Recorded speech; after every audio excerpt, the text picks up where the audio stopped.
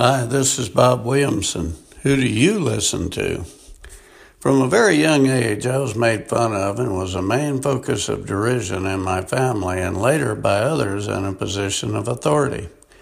I was often told that I would never amount to anything. I was a black sheep and an anomaly to the good Williamson name. Anything positive I did was glossed over, while the negative was magnified. This phenomenon had a tremendous effect on my life. In part, I attribute my upbringing to resulting in me becoming a bitter, homeless, drug addict, alcoholic, full of rage and violence and devoid of all hope. And in fact, I did my best to fulfill the prophecies against my life that I was the bad seed, that I had been labeled, and would never succeed in life.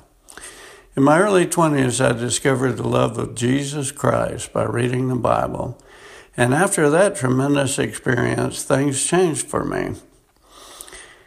I became confident in myself and in my abilities, and I listened to Jesus instead of the naysayers that surrounded me.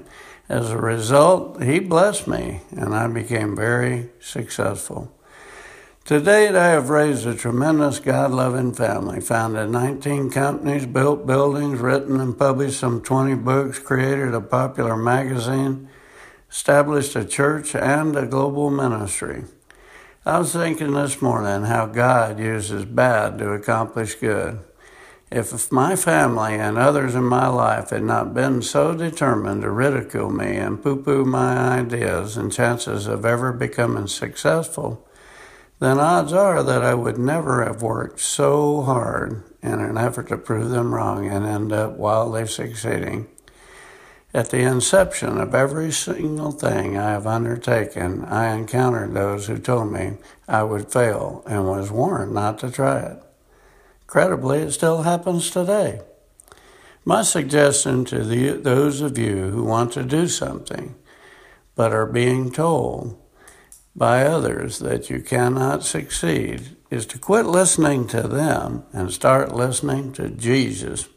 Philippians 4:13, I can do all things through Christ who strengthens me.